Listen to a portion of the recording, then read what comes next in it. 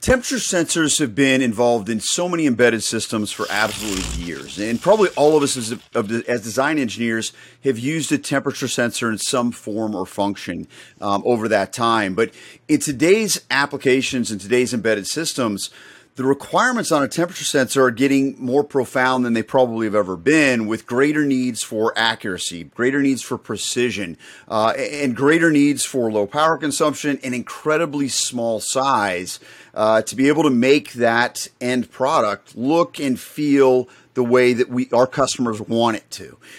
Today, I'm having the privilege of speaking with Joris Roels, who's the product line manager of Melexis infrared temperature sensors. And Melexis has come up with some great new products in this area, and wanted to spend a little bit of time with Joris discussing not only what Melexis is doing, but what he sees design engineers doing today, and where the direction he sees temperature sensors going down the road. So, Joris, thank you so much for joining me today. I really appreciate it. You're welcome. Thank you for having me.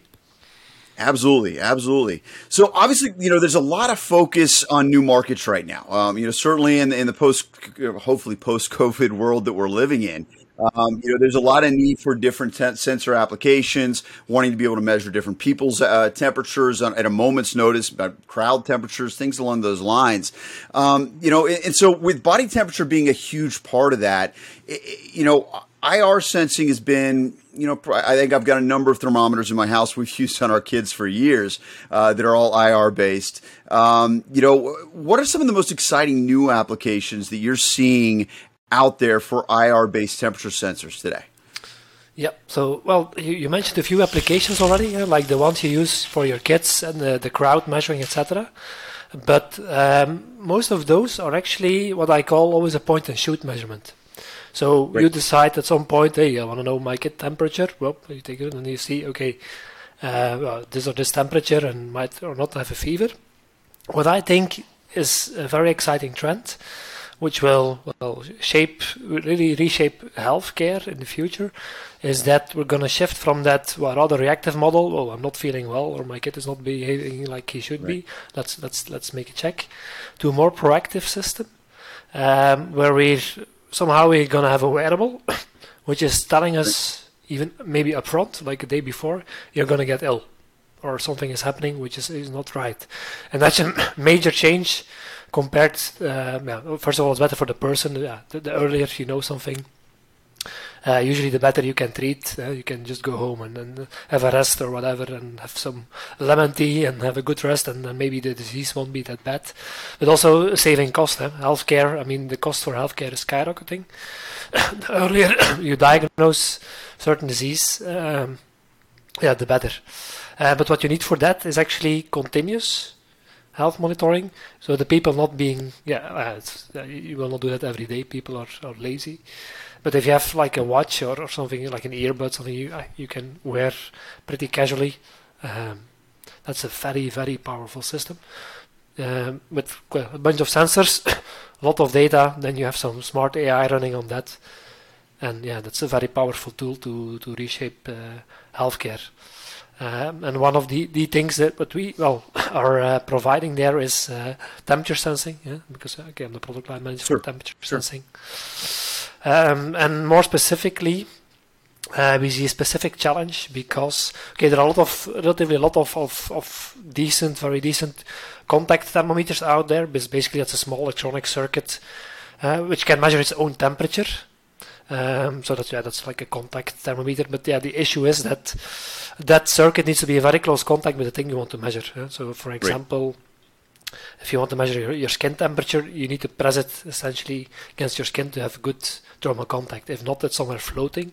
And again, it measures its own temperature, but if it's floating in air, it will partially measure the air. And we solve that by non-contact measurement, which is a completely different principle. We actually measure radiation emitted by an object. And just from the amount of radiation, if something is hot, it emits more heat radiation. That's pretty obvious. So we capture, let's say, the heat flux, the amount of heat, and from that we can calculate the temperature of the object that has emitted the initial temperature. So we kind of solve there what you have with a wearable, with a wristband. Sometimes some people strap it really tight. Some people they will play with it all around. And there's some nice studies out there showing that the variability of those measurements because of thermal contact issues is just very large and does not give you reliable data. And that can be solved with a non-contact temperature sensor, which have, by the way, or maybe you have a question. Yeah, go ahead. I can go on for hours, so no problem. That's a good thing. So interrupt me if you have a question. No. I mean, so, obviously that's been one of the things I think a lot of engineers are wondering about because, I look at a lot of the products that we use and products I use. My wristwatch that I have, to measure a lot of my health vitals is not able to give me an accurate, idea of what my body temperature, my internal core temperature is to say if I have a fever or not. That's not something that's existed today. So how is that something that people are overcoming and hopefully will be available in the next generation of these products? Well, the first step is actually make an accurate measurement. In case of a watch, for example, it will be your wrist temperature. So that is a point, let's say, that Melexis can solve for you. So at least you measure accurately the wrist temperature.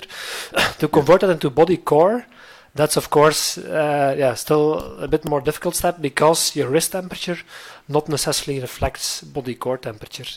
Right. We cannot re-engineer the human body, unfortunately. That's something we are not able to do. So we need to work with what nature gives us. There are actually spots at your body which gives access to body core in the ear, for example, but it's not. Sure. For many wearables, it's not. For some wearables, it's suitable.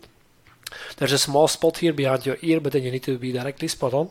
The forehead is also pretty well known. There also you can do, it's pretty close to your, especially to your brains. And also there, it does not directly give access to body core, but let's say there is enough clinical validated data available. You can also buy in the pharmacy, by the way, FDA approved forehead thermometers. So that's another spot. But again, the wrist, that's not the solution for, at this moment, there are already manufacturers on the market using our sensor in watches, but that's like at the front of the watch. So you do basically something like this, and then you have an accurate body temperature. But again, that's a point and shoot measurement, which is okay for a product. It's just nice to add to the watch as a feature. But the future really, I think, will be looking inward and measuring the wrist temperature, and from that calculate the body temperature. And it's already clear that you cannot do that from temperature alone. There will be several parameters in the mix. Right. Heart rate, for example, is an important one because heart rate, it says something about your metabolism. If you're working out, you're sweating, but also your heart rate goes up. So if you throw all of that in the mix, heart rate, variability, maybe some other parameters like heat flux, breathing, then from all of this data, there are good signs, let's say, that will be possible one day to reconstruct body core temperature, but we're not there yet. And it's work which is now very strongly accelerating. First of all, the sensor technology becomes available. We're not only talking about our sensor, but then also PPG sensors that become smaller and more powerful. So now, let's say we're able to collect the right data. So now there are a lot of our customers now collecting a lot of data and building biometric models. To really just do that, to really make predictions about body core temperature, about people that will get ill in 24 hours, which I still think is a bit of black magic if you don't feel it yourself, but your watch will tell you, hey, you're going to get a headache tomorrow. It's a pretty thing, but it's coming really. At this moment, it's still, that watch is not there yet that will tell you have a headache tomorrow, but I believe it's coming. Sensor technology is there. Now we're in the next step where the biometrics need to be developed, and it's very, very exciting times ahead, I think, in that field. Yeah, no doubt. I mean, obviously, the more data that we're collecting from any system, the more we can use models like machine learning or artificial intelligence to make Exactly. those Yeah. decisions and see over time, and start to have a model that exists, for every individual, for, just our general biology. Yes. And That's going to that's be the very, key. very exciting. Every individual. That's the thing. Till now, all these things you buy in the shop, also for the forehead, they need to make assumptions about general population, but nobody is the average. Nobody is the average person. Right. Yeah. And again, continuous health monitoring, personalized algorithms learning who you are.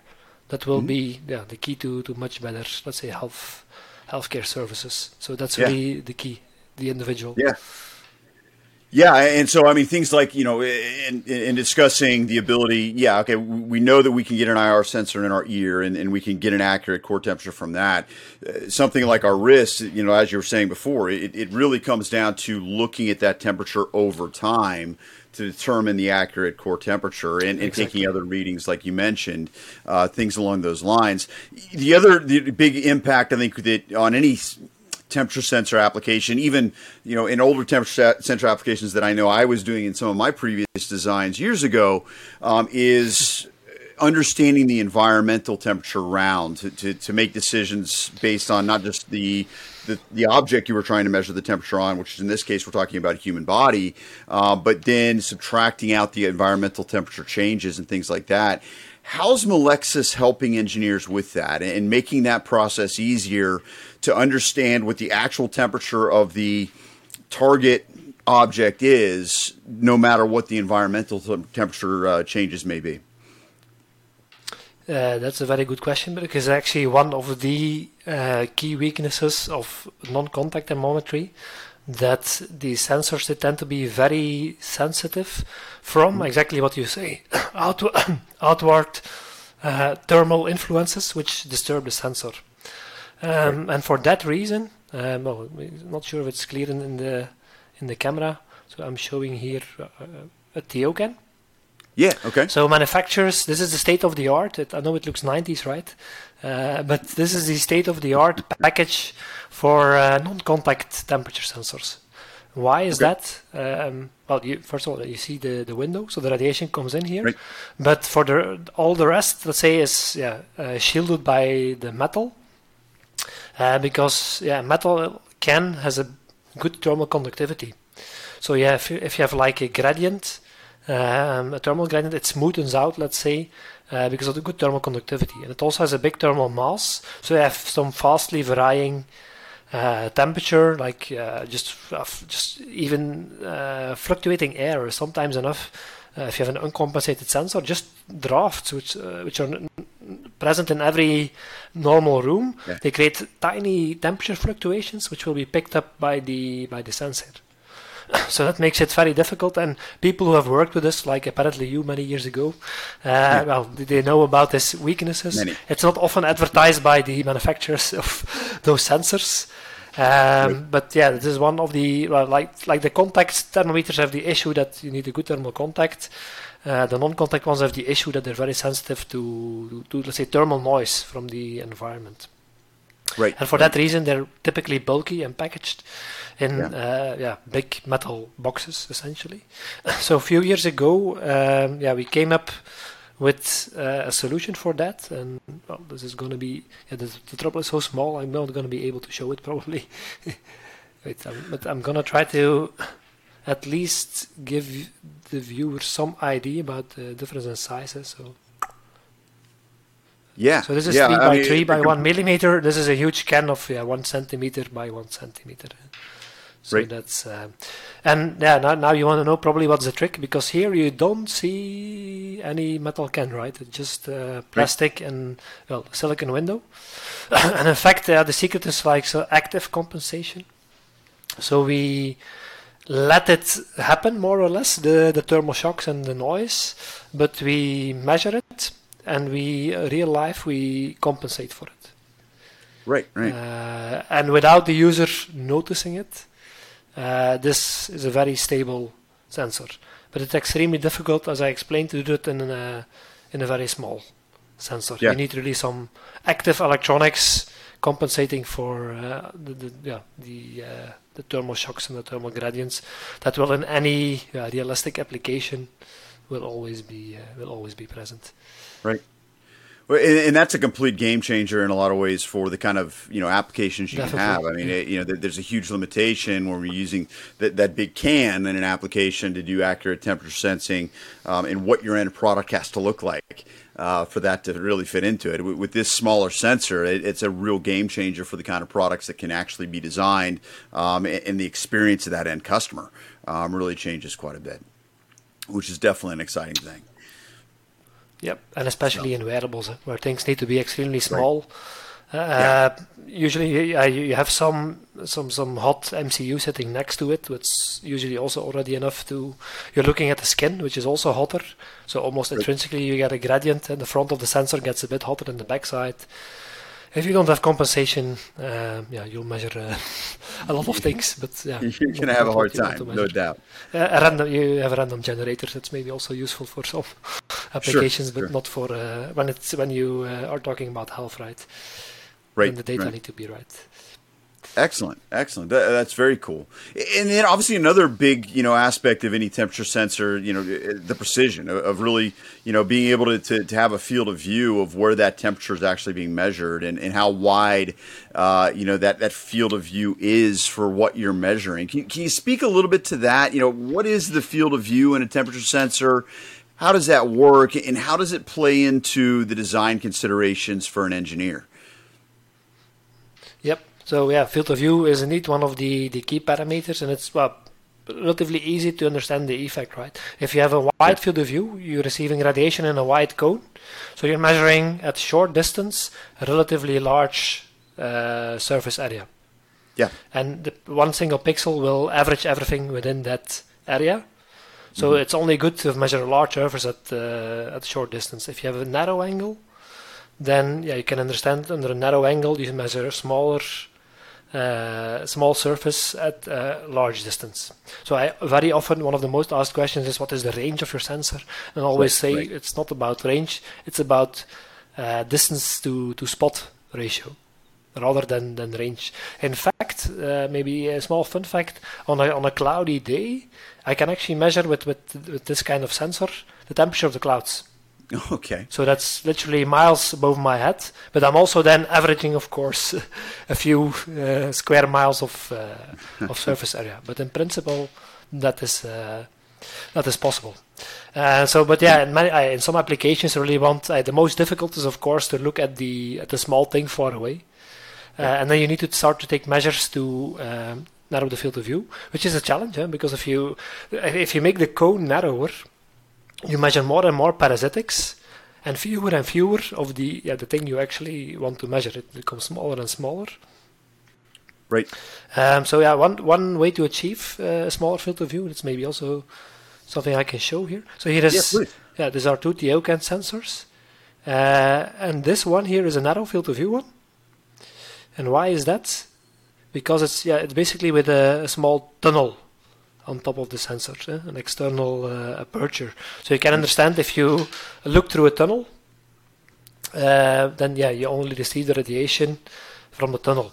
Of course, the sensor also sees the radiation from the aperture, but for that again we compensate. So we have technology measuring real time the temperature of the external aperture. And that is, again, real-time compensated, so the user does not notice it. Now, of course, putting such a big tube on top, it's okay for some applications. But again, in a watch, I would not know how you integrate that. So again, you need to go to this kind of thing. Here, you cannot do the aperture trick. So what we do here, you make the... you can integrate, but that's probably impossible to see. But we have some small lenses here as well. Right. We integrate some micro lenses on top of the sensor, which focus the radiation onto the sensing element. That's something that helps also to reduce the field of view. You cannot go as narrow as this one. This is like 5 degree. That's not yet possible with this one. But here we do like 50, which is still better than this one without aperture, for example, is 90 degree. So it's Right. already possible to reduce quite a lot. Okay. Very nice. No, But as I said, hugely helpful. it really depends on the application. By the way, I expect for the wearables actually that for many the field of view might not be so important even. Right. Because I think again of the watch, the sensor will be probably at the back of the watch. It will be super close to your skin, so that distance is like very small, like in millimeter. So you're extremely close. Right. It's more for if you really aim at something more far away, but the wearables somehow are intrinsically closer to your body. So for that specific application, I think field of view will not be, but okay, for many Right. other things, it's extremely important. Yeah, no question. And in the wearable applications, I guess that's really not a big deal because you are going to be right there against the body. But I'm sure In there's a most lot of other cases, applications yes. for this that other engineers would be considering that could be helpful to figure out. At 50 degrees, I guess you got to have a fairly large object at distance that you're actually trying to measure and understand. That makes sense. That makes sense. And then, so I know this is, this family of unique thermal sensors from Melexis that we're talking about today is a fairly new family that you guys are working on. Can you give us a peek behind the curtain? Any devices or that we can expect in the future? Anything else you guys are doing and things that engineers can kind of expect to come from this product portfolio down the road? Yeah, well, of course, we're anticipating what we think is a big trend, and I've mentioned it a few times already. I think the wearables, continuous health monitoring, that will be the big trend of the future. And well, if you can summarize our roadmap, I think you can say smaller, if you want to summarize it in one word. Right. Even smaller than this one. So this is already the world's smallest medical grade infrared sensor. But I'm pushing our team constantly to push the barrier even further.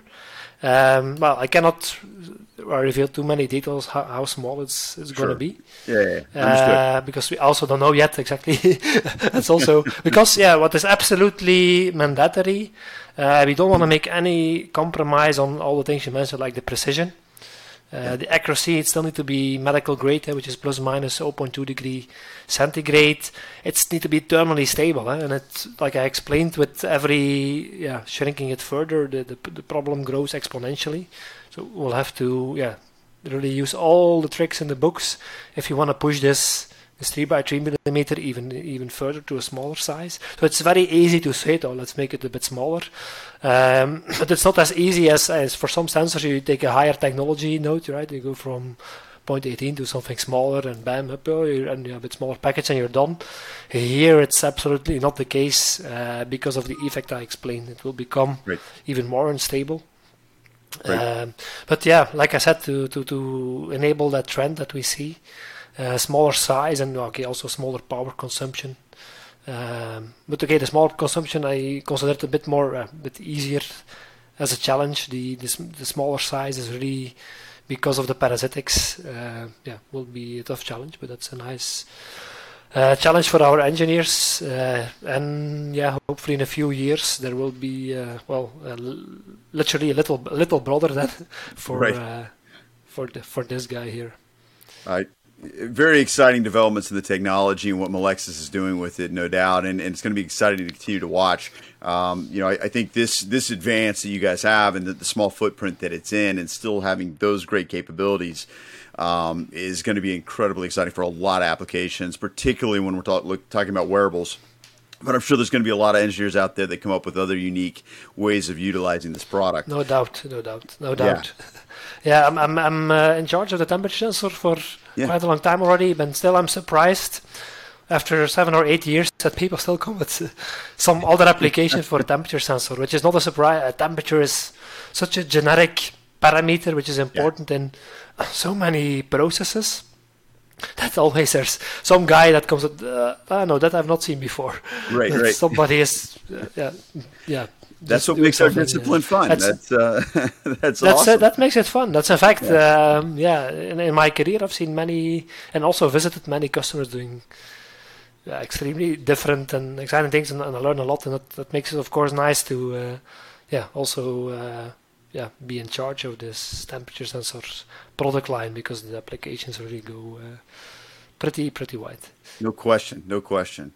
Well, thank you very much, Joris. This has been very insightful. Really appreciate the time and the information on this product portfolio in this series. If you have more questions or more ideas or things you'd love to discuss, we'd love to help you. We'd love to make introductions with Melexis. Future Electronics engineering team would love to help you look at the entirety of your design. If you're looking at something where you want to take temperature information, humidity information, heart rate information, all these different things to do machine learning. So you'll need microcontroller for that. You maybe need the connection to the cloud to do that for artificial intelligence at the server level. We're here to help you with that. If you have those questions, please reach out to us at shapingthefuture@futureelectronics.com. Again, shapingthefuture@futureelectronics.com, or click the link in this video. We'd absolutely love to help you. Joris, thank you again for your information on what Melexis is doing, and we're really excited about this product series and all the other great sensors and technologies that Melexis is working on. Thanks very much, and we'll talk to you soon. It was a great pleasure from my side, and thank you very much for inviting me for this opportunity to speak here about my passion. Certainly. All right, take care all.